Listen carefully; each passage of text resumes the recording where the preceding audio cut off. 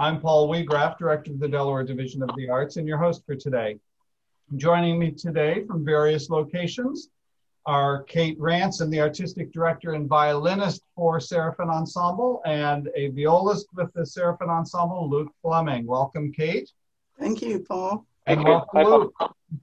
Hi, thank you, Paul. So glad you can both join us today. Serafin Ensemble is plowing ahead in a post-COVID world with an incredibly ambitious string of live performances coming up. Kate, just for listeners who are a little newer to the show, just briefly, what is Serafin Ensemble? So Serafin Ensemble is a roster of 12 artists that collaborate together in concerts here, there, and everywhere. Every June, we have a Serafin Summer Chamber Music Festival in Wilmington, Delaware. And the roster artists, as well as friends and guests, join us for 3 weeks of wonderful concerts. And you must be thrilled to be getting back into a string of live performances. That is truly an indescribable experience. And I think that I could say that's echoed around the globe with every performing artist that I know and every music lover that I know. Everybody is so anxious and excited to be able to get back together in a concert space and experience live music, make live music, collaborate together, and share with audiences. Now, you've also been doing, during the COVID period, some virtual performances as well. And I'm looking at your schedule of upcoming events, and it looks like you're kind of doing some combination hybrid type things. Can you talk about what that involves, putting that all together? Well, it's a whole new world, really, in delivering music experiences to audiences because of the pandemic. And so the Music School of Delaware, for example, and just one of many, many all around the world, has outfitted itself to be able to live stream with good quality sound and good quality audio. And so, yes, we do a dual delivery. So, you know, we've been in a phase where some people can't wait to come out to a live concert and sit in the hall, and they're not concerned about it. And others still have their worries or reasons why they can't. But what we've also discovered is that the live streaming option allows us to reach audiences around the world, literally. So we've had people tune in from all around the United States, California, Florida. We've had people tune in from Africa and from Norway. So it also has opened up some new possibilities for reaching additional audiences. We're very pleased that we're able to have, at the moment, small, limited live audiences come and join us in the hall. And we're looking forward to when we can go back to having more people together. Yeah, this is really exciting. We're going to take a look at some of your specific upcoming performances. But let me turn to you, Luke. I believe this is your first time on this show. Is that correct? Correct, yes. So tell us a little bit about yourself as a musician and how you got involved with Serafin Ensemble. The way I got involved with Serafin was back when the Serafin String Quartet was in existence. The violist of the ensemble needed to go on maternity leave, and as it turns out, completely coincidentally, she had been my teacher briefly at a summer program at the Interlochen Arts Camp in Michigan. But I had been a part of a festival for a number of years that Kate's brother Will runs, called the Highlands Pastures Chamber Music Festival down in Georgia. North Carolina. Will teaches in Georgia. But Will had recommended me. So Kate just called me and asked, can you sub in for a couple of concerts? And a couple of concerts turned into a couple of months of concerts and one tour. And so Kate and I, kept in touch after that. It was a pretty long period of time where we didn't play together. But then when Kate started this ensemble, she asked me to be a part of the roster. And, we kind of had kept up with each other. And it's been a blast getting to have this be another part of my kind of freelance chamber musician life. But beyond that, I used to play in a string quartet full-time called the Ataka Quartet, which is a pretty well-known string quartet in America, worldwide. I left in 2015 and and started a group called the Manhattan Chamber Players, which in some respects is kind of like the Serafin Ensemble in terms of structure. It's a chamber music collective as well.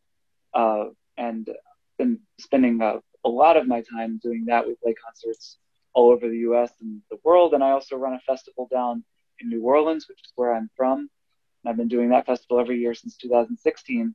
So in terms of the pandemic and how it's affected musicians, and not just performers like myself, but people who run series and festivals and groups. So I've kind of received the effect of the coronavirus on all ends of the way classical music purveyors are dealing with it. So seeing a summer ahead of me where I don't have more than 3 days in a row that aren't booked up, it's very encouraging. I think particularly chamber musicians are looking forward to a summer where we can feel some semblance of normal. But of course, that's with a huge amount of cautious optimism, because it was around this time last year where every day I would have about 5 emails canceling concerts that I had upcoming. For a couple of weeks there, I was losing 5 gigs a day.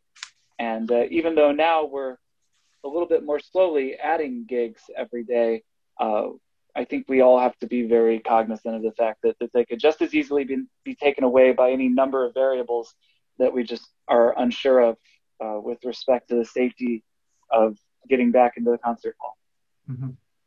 Yeah, we see spikes in Michigan, for example, and we can't caution people enough to continue exercising the proper protocols for controlling this pandemic beyond just counting on vaccines, either in the near or not so near future.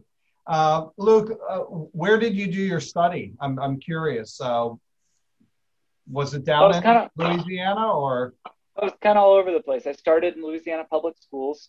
I went to undergrad at Louisiana State University. Then I did a postgraduate diploma at the Royal Academy of Music in London, which is where my teacher at LSU also taught. And after that, I came to Juilliard and did my master's and doctorate in artist diploma in New York. And I lived in New York for 15 years and started a group called the Manhattan Chamber Players, which is as New York as it gets. But, actually, since the pandemic, I've relocated and moved back down to New Orleans. There's just been so little need to live in a specific place during this time. Mm-hmm. And frankly, even when things go back to normal, there's very little need for me anyway, with all the different musical activities I have to be in New York. But that's where I've been for a very long time. I've just recently moved back to New Orleans, where my family's from.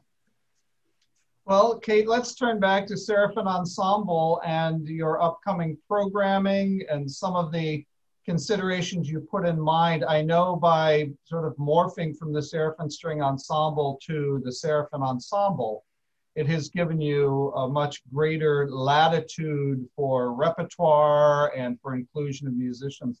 So how is your upcoming programming reflecting that? Right. So yes, I'm completely relishing being able to have the expanded roster of artists that includes winds and voice. And that's reflected in the programming for Serafin Summer Music. It's also reflected in our upcoming concerts on May 2nd at the Arts at Trinity. And also our program on May the 5th at the Music School of Delaware. So in our concert on May 5th, we're going to be including the double bass and playing the 2 quintets that include the double bass, one by Schubert, very famous one called the Trout, and familiar to most chamber music aficionados, and one that's not heard so often by Hummel, but is for the same configuration. We're also, and so the Trout Quintet has an essential element, which is that it's got a variation set that is based on a song called Die Forelle, the Trout, that Schubert wrote. And the commissioner of the work asked that be included in the Trout Quintet. So we're also going to actually have the song sung so people can make the connection between that original song and how it gets utilized in the Trout Quintet.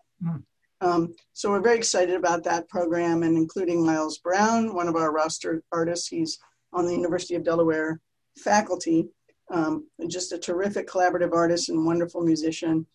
And featuring the bass is not something you get to do too often. So we're just excited to put the double bass in the spotlight as well.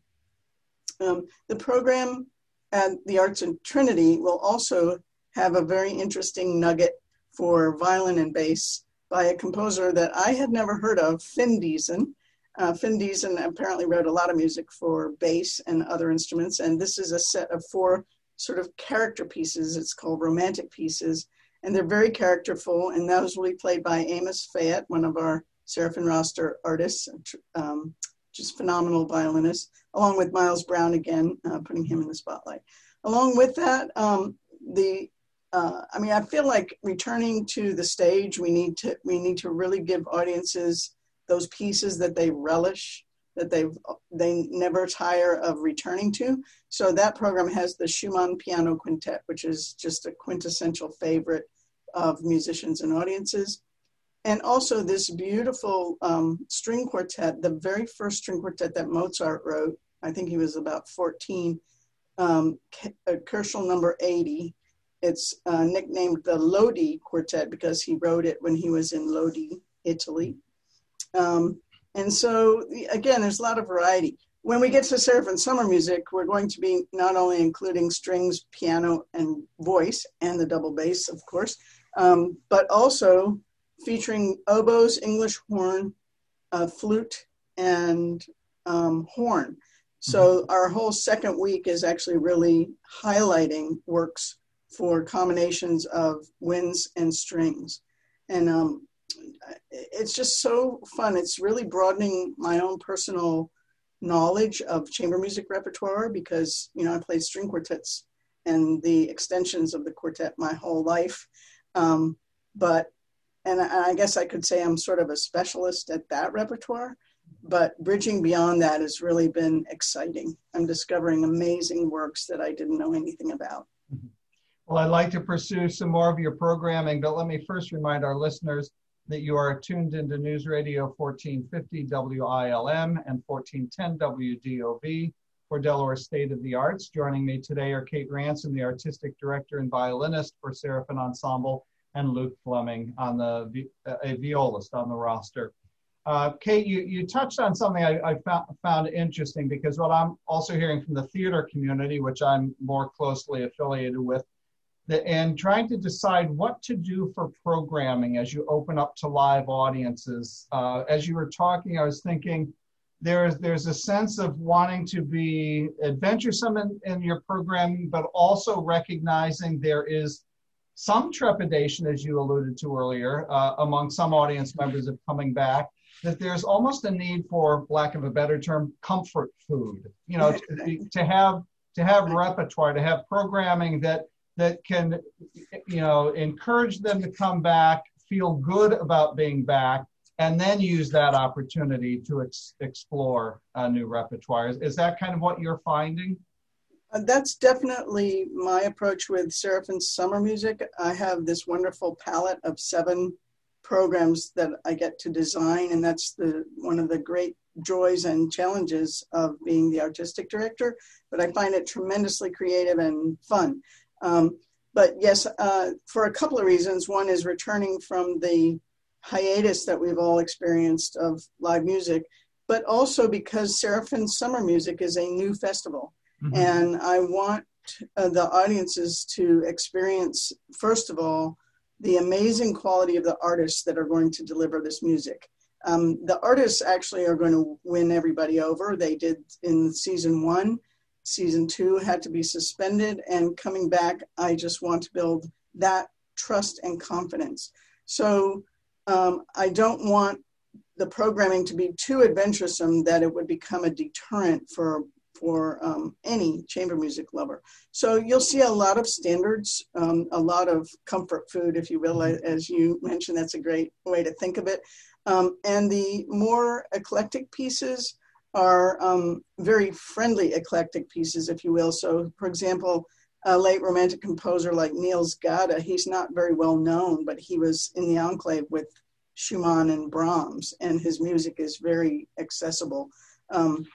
A piece like the wonderful Beethoven Opus 87 Trio for 2 oboes and English horn. We have 2 phenomenal oboists, John Dee from Chicago and Mitchell Kuhn, who's one of the newest artists on the Astral Artist roster, and the marvelous Elizabeth Starr Masudia from English horn from the Philadelphia Orchestra, playing this amazing trio that Beethoven wrote, Opus 87. It's as great a piece as any of the wonderful string quartets by Beethoven. And yet it's rarely programmed. And I couldn't tell you why that is, but I'm delighted to be able to share it with audiences. So the only 21st century piece on the whole set of programs for Serafin Summer Music is a horn trio by Lowell Lieberman, who was born in 1962. It is a beautiful, wonderful piece that does reminisce towards the famous Brahms horn trio. But I'm really looking forward to performing that myself with John David Smith, a terrific horn player who's on the University of Delaware faculty and the Serafin roster, and the Steinway artist, Victor Asuncion, playing piano for that. So that gives you a little bit of the overview. The opening weekend is really a fun and festive beginning with one program devoted entirely to Gershwin, one program that is kind of crazy. It's sibling rivalry, and we have 3 pairs of siblings, the Norwegians, Julie and David Coucheron, the Michael Kim and Helen Kim, and Kate and William Ransom. So they're all violin, piano, sibling pairs. And we have a really fun program that's just, well, it's fun music, but it's also a little bit, there's a little silliness, let's just say. It's like good silliness in that program. And then we salute the Coucherons with the Songs of Norway on our opening weekend. And it's all music of Norwegian composers, chiefly Grieg. And nobody plays all that better than they do. This ambitious programming is also indicative of society opening back up. I seem to recall you had to, early on in COVID, you had to cancel a program or 2 because the artists from out of town actually were not able to either fly or whatever the case may be. So right. Luke, back to you. How are you as a musician finding this renewed freedom to be able to get out there and travel to these places for performing? Well, you're catching me as I'm in Mexico to teach for a few days. So, you know, I guess I can't, I have to be honest and say that, you know, it's great. But as I mentioned earlier, there's a great deal of cautious optimism that we're all approaching this with. I don't think we want to get too comfortable just yet. You know, I'm even in places where people don't necessarily do it for whatever reason. I've been placed in the U.S. where you think that COVID never happened. People aren't wearing masks. Restaurants don't have seating restrictions or capacity restrictions anymore. I was in a place which I won't mention a few weeks ago where I was absolutely blown away. And maybe that's going to be okay, and maybe it isn't. But I think it's a little too soon to get too comfortable with that. I think there's a lot of excitement among musicians like myself who are happy to get back to work. I mean, just a couple of weeks ago, I played my first live concert for a real audience. It was a 25% capacity audience, but it was the first time in over a year someone like me who makes his living playing chamber music for people. It's like 100% of my income and my livelihood. And I played my first concert where people actually applauded after I played. I wasn't playing for an empty hall or for a camera in a studio or in a bedroom for a live stream. You know, it was a really exciting thing, and it's very easy to just kind of feel like we're back, and in a way we are. But I think we always have to have in the back of our mind that things could change and be flexible enough to roll with that. As much as I hate to say it, because I'm looking forward to my busy summer, but I think it's wonderful when we remember a year ago all the creative things that classical musicians were doing to cope with, a real lockdown, a situation being very different than it is now, in a situation that was ever evolving. The outpouring of creativity and the quick steadiness of having the quality of live stream concerts go up very fast. In the beginning, you may remember they were quite poor, but people are adaptable and musicians are resourceful, and I think we'll roll with the punches and do what we need to do. But hopefully we've got the end in sight here and return to the way things were before. Absolutely. And you touch on something that I've always found fascinating, that I think a lot of audience members don't think about as they're thinking about how much they appreciate the live performance. I'm not sure that they always realize how much the performers rely on the live audience. Mm-hmm. And you touched on that really, really nicely, Luke. Well, we've got about a minute left, Kate. So what I'd like to do is give you this last minute to both tell our listeners where they can get more information, and then just quickly some highlights on the upcoming concerts. Okay, great, thanks. So the best way is through the website. So I'm going to spell it. That's S like Sam, SERAF like Frank, IN like Nancy, Serafin Ensemble.org. So Serafin Ensemble.org, or the Music School of Delaware.org. So both of those websites are easily accessible. Tickets are available now, on sale now, for all of these concerts, the ones on May 2nd and 5th, and the Serafin Summer Music, and they're on sale at the Music School of Delaware's website. And with that, thank you so much, Kate Ransom and Luke Fleming, for joining us today to talk about Serafin Ensemble, and best wishes in your reopening with live music. It's really exciting. Thanks so much, Paul.